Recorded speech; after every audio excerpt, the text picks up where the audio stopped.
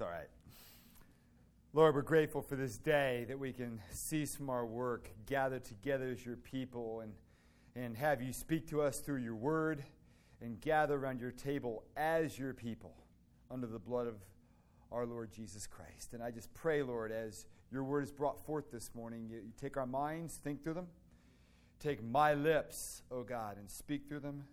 Take our wills and bend them to your own. And take our hearts and set them on fire with love for you.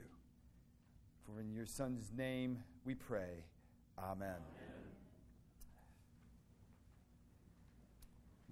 A.W. Tozer describes how we ought at all times think about the fact that God is omnipresent, everywhere.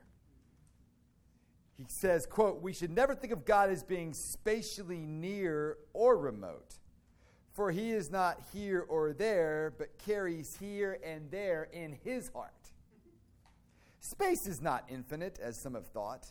Only God is infinite, and his infinitude, in his infinitude, he swallows up all space." Quote, "Do I not fill heaven and earth, saith the Lord?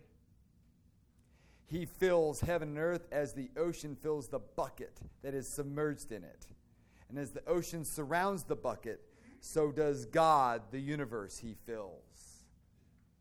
The heaven of heavens cannot contain thee. God is not contained, he contains." Wrap your mind around that one. Tozer's explanation quoted one of the two great Old Testament passages on God's presence. "Am I a God at hand, declares the Lord, and not a God afar off?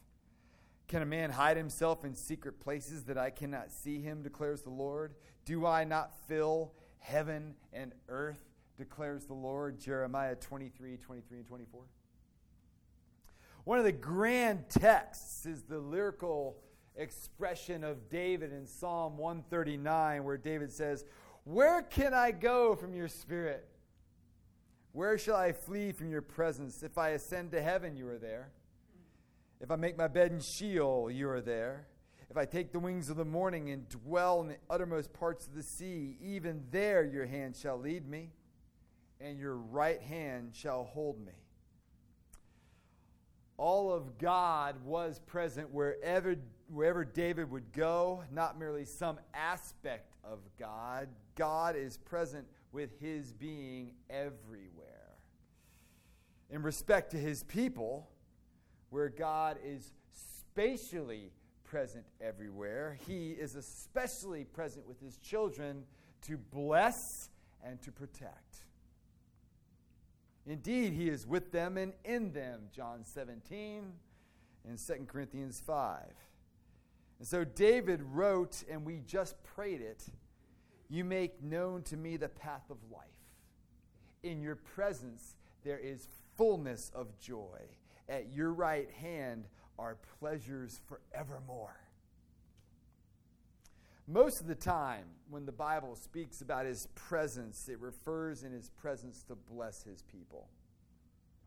And the truth for all believers is all of God is always with us in every place and at all times to protect us and to bless us. And when taken to heart, this truth is life-changing. John Wesley, the great Anglican preacher and evangelist, his last words, his very last breath, uttered these words, "And the best of all, God is with us." And then he died. Now I say this morning because we're turning to Genesis chapter 26, where Isaac learns throughout this whole chapter that Kathy just read for us that the best of all, God is with us. And Isaac learned that God is with him. And we're coming back to this in a culture that doesn't believe that at all. I don't know if you know, but the Oxford Dictionary declared that the word of the year was post-truth. The word of the year is the word that best captures the imagination and fascination of Western culture. And culture that is post-truth is one that elevates feelings and opinions above facts and truth. And that's a dangerous thing, because it leads us into a culture of confusion. And a culture that values confusion as a virtue. And it's a culture that looks at clarity as a sin.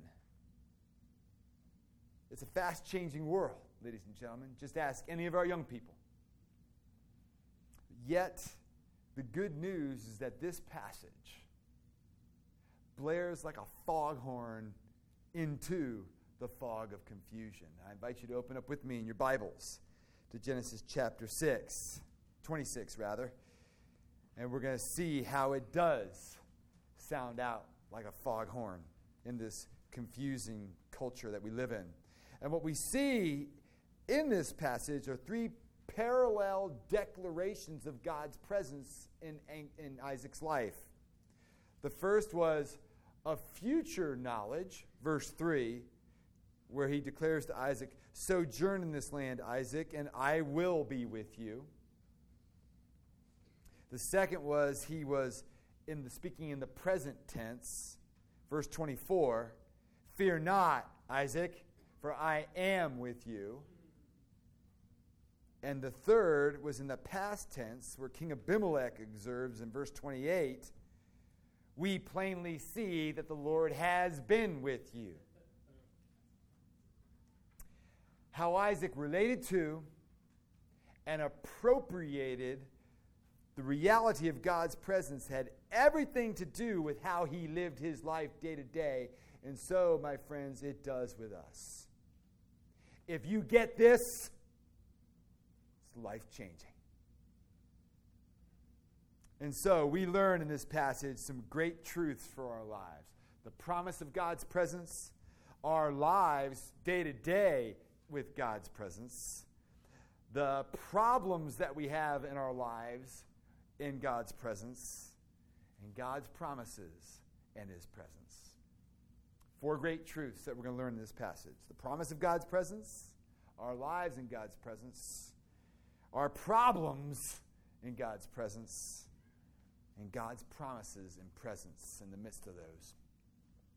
Well, let's look at this. First, the promise of God's presence in our life, verses 1 through 5. Famine was, and even today, is not far from Palestine. It's an extremely dry climate. And a year without rain would necessarily have to be on the move, and Isaac was no exception. So in verse 1, "Now there was famine in the land, besides the former famine that was in the days of Abraham. And Isaac went to Gerar to Abimelech, king of the Philistines." So just like his father before him, Abraham, Isaac pulled up stakes with the intention of going all the way down into Egypt. Why? Because the waters of the Nile could water all of his flocks. But on his way, he passed through Gerar, where his father had an infamous encounter with King Abimelech. As to whether this was the same King Abimelech that Abraham met, we're not sure. It's possible. Abraham at this time had been dead about 5 years. And with Abraham's long life, it's possible, but we're not sure. But on the other hand, names like Abimelech and Phicol are dynastic names. Every commanding general of the Philistines was called Phicol. Every king was called Abimelech. So we don't know. Regardless of who this Abimelech was, Isaac was on his way to Egypt, the place where his father had originally gone during the famine, where he had misrepresented Sarah as his sister, threw her under the bus to save his own skin. And now, on his way to Egypt, Isaac stopped in Gerar, the second place where Abraham had lied, again, throwing Sarah, his alleged sister, under the bus. And so it was there that God intervened in Isaac's life. And he appeared to him. We call this in theological terms a theophany. He literally saw God and appeared to him and spoke to him. Verse 2, and the Lord appeared to Isaac and said, do not go down to Egypt. Dwell in the land of which I shall tell you. Sojourn in this land, and I will be with you and will bless you, for to you and to your offspring I will give all these lands, and I will establish the oath that I swore to Abraham your father.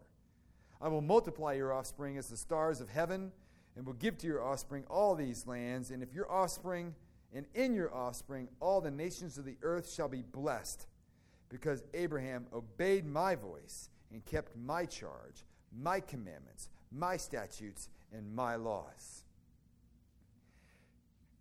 Can you imagine how excited Isaac was?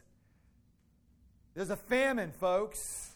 He doesn't know how this is going to work out, and God appears to him and gives him this wonderful promise of a people and a land. And there were two extra aspects that were quite attention-getting here. The first, the command of going down into Egypt was a substantial test of Isaac's faith because the famine was regional. It included Gerar. So humanly speaking, to obey God by staying in Gerar was to be in kind of perilous times, in perilous conditions. Lord, there's water in Egypt, there's none in Gerar, yet you're telling me to stay.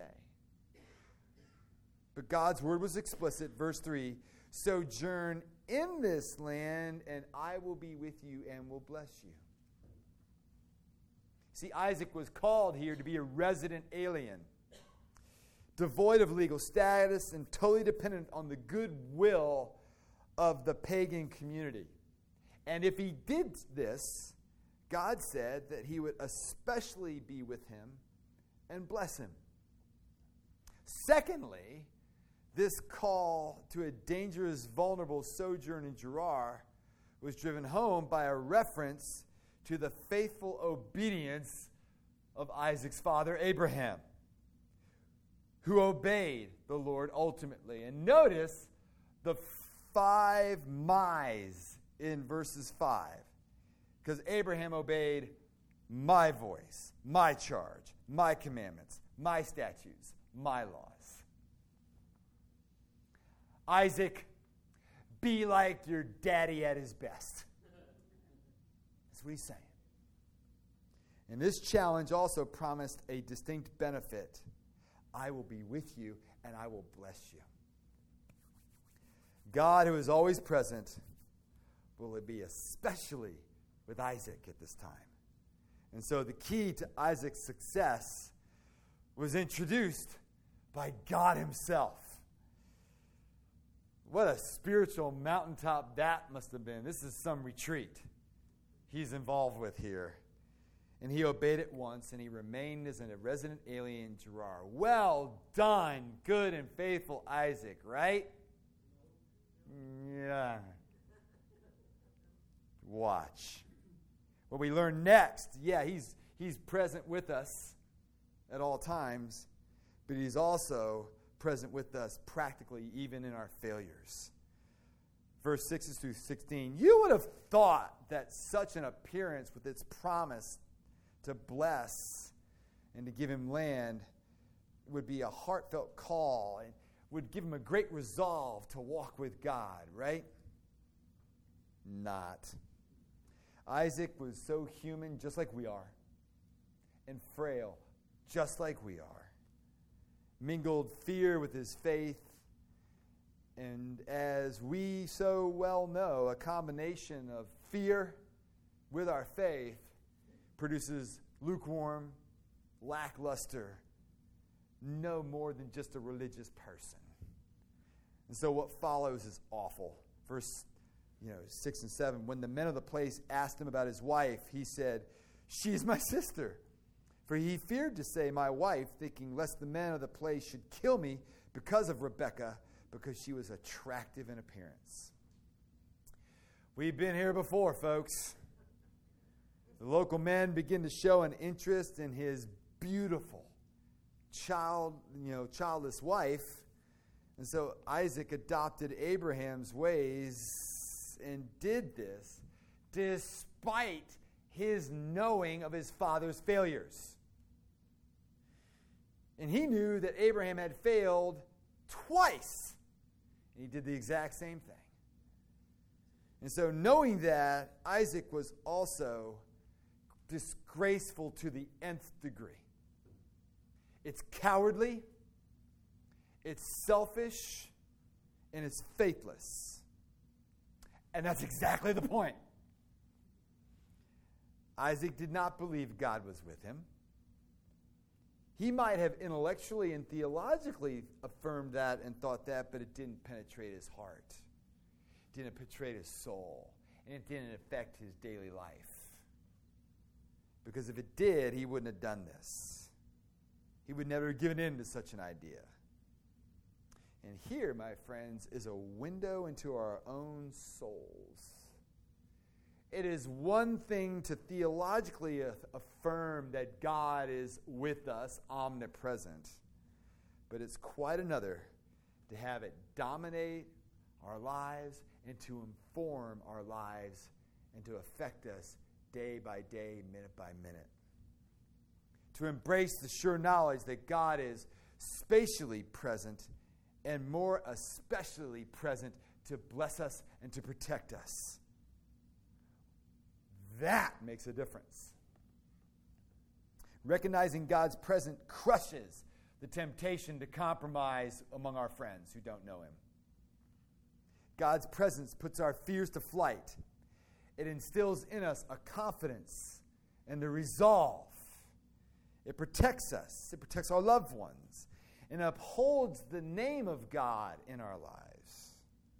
Imagine the trouble that could have come to him if Abimelech had not accidentally discovered the truth from the window of his palace when in verse 8, they'd been there for some time, the text says. And in verse 8, saw Isaac laughing with Rebekah his wife. Oh, it's up to the reader's imagination. Brothers and sisters don't laugh together like this. Wink, wink. All right? The Hebrew word laughing is wordplay on Isaac's name, laughter. It leaves the details to the reader's imagination. Brothers and sisters don't have fun in this way, Abimelech saw. If you know what I mean. So he is furious by this laughing revelation. In verse 9, Abimelech called Isaac and said, "Behold, she's your wife. How then could you say she's my sister?" Isaac said to him, "Because I thought lest I die because of her." Abimelech said, "What is this you have done to us? One of the people might easily have lain with your wife, and you would have brought guilt upon us." It's a sorry state of affairs when an unbeliever decry the conduct of a professing Christian. If you would call yourself Christian, listen up. There are few things more pathetic. And we must understand that we are being watched. And whenever we don't practice what we preach, or have a belief system among our friends that isn't consistent with what the Scriptures say, you can be sure that a non-believer is watching through some window. There are times, I think, often, that even my dog Sherlock needs to be converted and sanctified. We face such scrutiny. Even the way my dog behaves among my neighbors is a witness. The unbelieving see, and they don't ever forget. Oh, believe me, and you've met them too, right? I used to go to church until so-and-so lied to save his own skin. And they'll be saying that 50 years from now. Paul mourned over God's name being blasphemed and his teaching reviled because of professing believers' conduct. In Romans 2:24, 1 Timothy 6:1. And he says in Romans 14, we must understand that none of us lives to himself and none of us dies to himself. The way we behave affects one another. It's the way sin is. And due to his lack of trust in God, Isaac put his Rebekah, beautiful Rebekah, in the promise in harm's way. And it was a pagan king Abimelech who protected Rebekah and the promise upon the pain of death. So in verse 11 he says, he warned all the people saying, whoever touches this man or his wife shall surely be put to death. It's Abimelech who protects her, not her own husband. Thus, we're learning to see how desperately important it is that even the way we live our lives in our community is that the way we live our lives matters, and how important it is for us to see that God is with us and to believe that. Third, we see that even in our life's problems, God exhibits his presence. And so from verse 17 all to the end of the chapter, it's more implicit. We observe the actions of a repentant Isaac who truly believes that God is with him, and he experiences real life problems and blessing. Verse 12, and Isaac sowed in that land and reaped in the same year 100-fold. The Lord blessed him, and the man became rich and gained more and more until he became very wealthy. He had possessions of flocks and herds and many servants, so that the Philistines envied him. Now the Philistines had stopped and filled with earth all the wells that his father's servants had dug in the days of Abraham his father. And Abimelech said to Isaac, go away from us, for you are mightier than we. Isaac reaped a great harvest as he was surrounded by great famine. Isn't that interesting? 100-fold is rare, but it's not unheard of in normal conditions. But this could only have been the hand of God, and the Philistines recognized it. His prosperity during a time of economic decline and famine made him immensely rich and powerful instantly, kind of like the dot-com barons, you know? And understandably, the Philistines became intensely jealous, and they resorted to vandalism. Just stopped up all the wells, all right? Well, then if he's going to prosper, we're going to stop up all his water.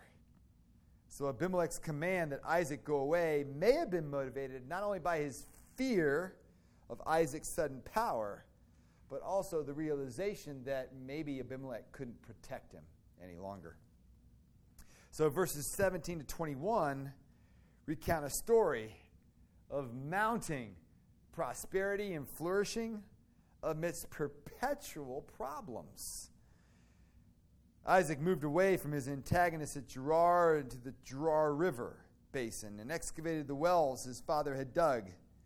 He gave them their original names as a way of affirming his ownership. And then he uncovered not a well, but a fresh spring, a find of unusual value.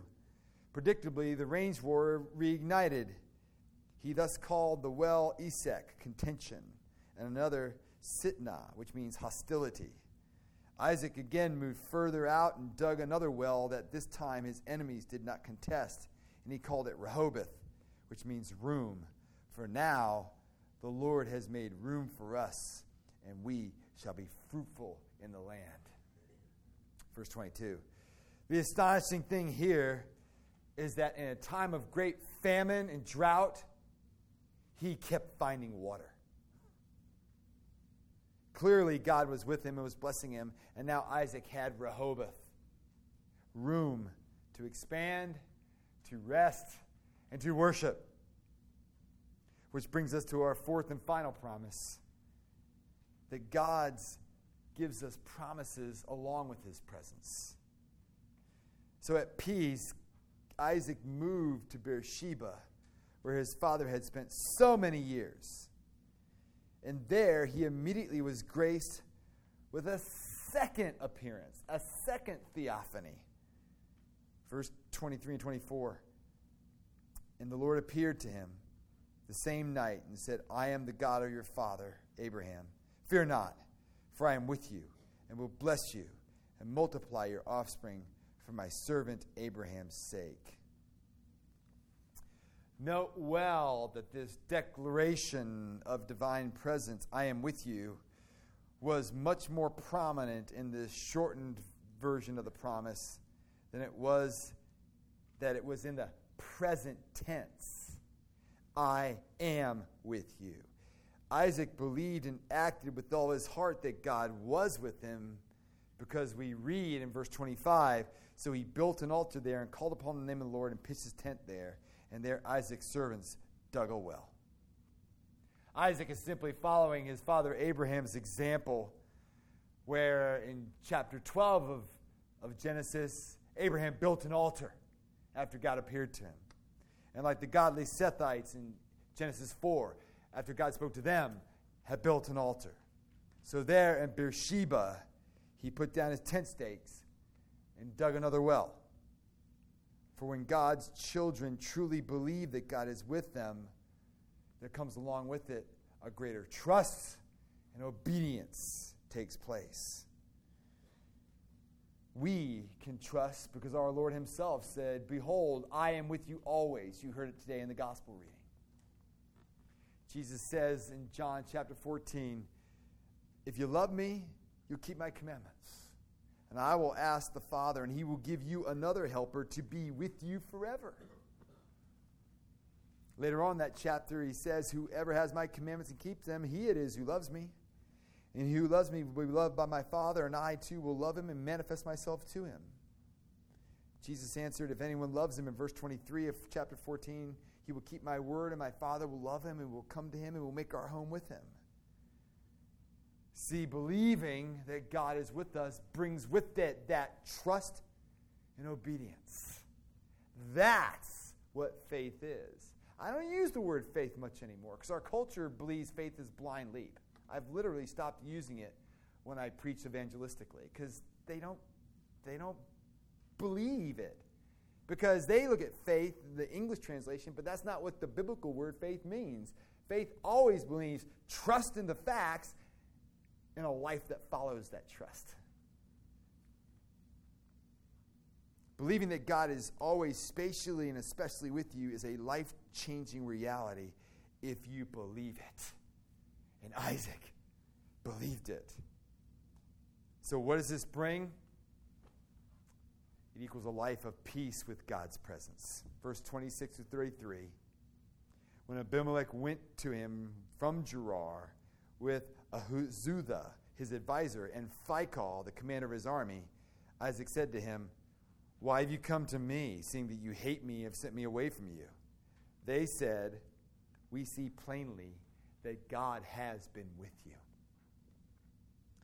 See, the first instance of the divine promise in God's presence was future, verse 3, I will be with you.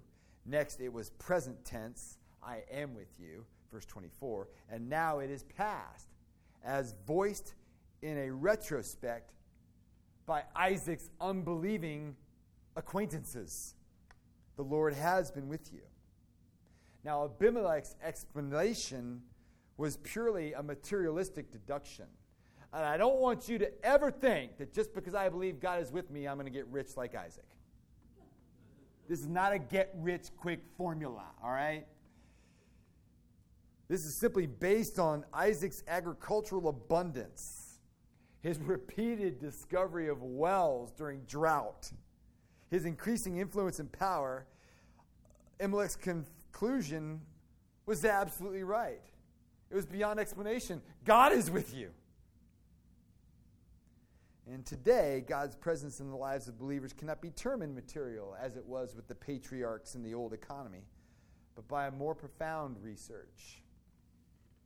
God's presence will be seen in our lives as we navigate through the problems and the ups and downs of our lives that we go through as well.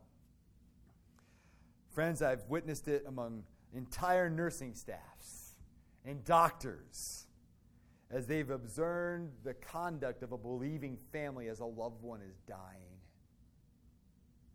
As the Christ Church community goes in and out of the hospital, the nursing home, or the hospice room. And they come to hear the testimony of this person's life. They come to the funeral and they tell me these things. And it's confirmed by their attendance at funeral services that God has been with this person. And the family acts so peaceful and calm. It has been with the grieving family. Now, I typically say, well, that's the way Christians are. What is it that people see when they put us and our families under the microscope? And so celebration follows as Abimelech and Isaac and their fellows had a feast, exchanged promises, and they departed in peace, very much like Abraham had done many years before. Verse 32 and 33, that same day Isaac's servants came and told him about the well that they had dug and said to him, "We found water." So he called it Sheba. Therefore, the name of the city is Beersheba to this day. This is how God regards the life of the man or the woman who believes and trusts in the reality that God is with him. What say you? Kimmy and I were in New York City last weekend, moving George and Rebecca back into Manhattan. I'm still tired. You know, and I had the privilege of going to Redeemer Presbyterian Church. I had never been there. People told Tim Keller that he was absolutely crazy to plant a church in Manhattan. The year was 1988-89. It was the peak of the crack cocaine epidemic that was going on in the culture. Violent crime rates had never been higher. And the spiritual scene wasn't any better. Less than 1% of the island of Manhattan was an evangelical Christian community. Without a lot more connections, experience, and money, you'll really have a hard time, they told him. We'll give you 5 years. You'll be gone. Well, 3 decades later, they started with a congregation of less than 50. Today, their average Sunday attendance is 5,000, with 4 different congregations spread over the island of Manhattan. They've ministered to thousands through their organizations which they've launched. Hope for New York, which Rebecca now works for. The Center for Faith and Work, which helps professionals understand how I can live gospel-centered lives in my profession. And the church planting hub, now called City to City, where their goal is to plant churches not only in New York, but in all the great cities across America and the world. In the early days, it was described with one word: revival. People just kept pouring in. They couldn't explain it. Skeptics, hard. New York skeptics became believers. Through it all, they credited God, for they knew God was with them. And Redeemer proved the impossible. You can grow a Bible-believing evangelical church in one of the most post-Christian, post-truth, and least Bible-minded cities in all the United States. And this past spring, when the congregation voted to split into 3 distinct campuses and launch a 4th campus, it wasn't an ending so much as it was a beginning. Redeemer, which has helped plant hundreds of churches in New York and around the world, is now replanting itself. All because they know God is with them. God is with us, ladies and gentlemen. May I suggest that? This is a Genesis reality that God is spatially all present. There is no place where God is not. All of God is everywhere. And we also believe that he is especially present to protect and bless us, his children. Amen? Amen. To believe anything else is reductionist and or idolatrous. True Christians, this is what we believe. And in light of these three incredible realities, I have to ask you three questions. Do you believe that God has been with you all these years through all your ups and downs? He has. Do you believe God is with you right now in all your hurt and all the adversity that you may be going through? He is. Do you really believe that God will be with you in the coming days? Do you believe that He'll be with you with whatever you're facing this week, this month, this year? He will be. And more, do you believe it with all your heart and spirit and mind? You have nothing to fear. The words of our Lord sing into our hearts today. Go, make disciples, baptizing them in the name of the Father and the Son and the Holy Spirit, teaching them to command all that I have taught you. And behold, I am with you even to the end of the age. Let us follow our Lord. He's from Isaac's line. He'll be with us to the end of the age. And let us follow Him with all our heart, mind, and spirit, and drink deeply from the well that He's dug, the well of our salvation. Let's pray. Thank you, Lord, for this such encouraging word that in your presence there is fullness of joy. Your Holy Spirit fills each and every one of us as your word is proclaimed, and I pray that we would know that reality beyond our vocabulary, so that we would know that at your right hand are pleasures forevermore, so that we too may go and make disciples. For that is our mission statement. It's on our bulletin, and we say it. It's not a trite saying. It's got deep meaning. May we follow you and make disciples, encouraging one another and others as you give us opportunity. May we be open to those opportunities in the weeks and days ahead. For in Jesus' name we pray. Amen.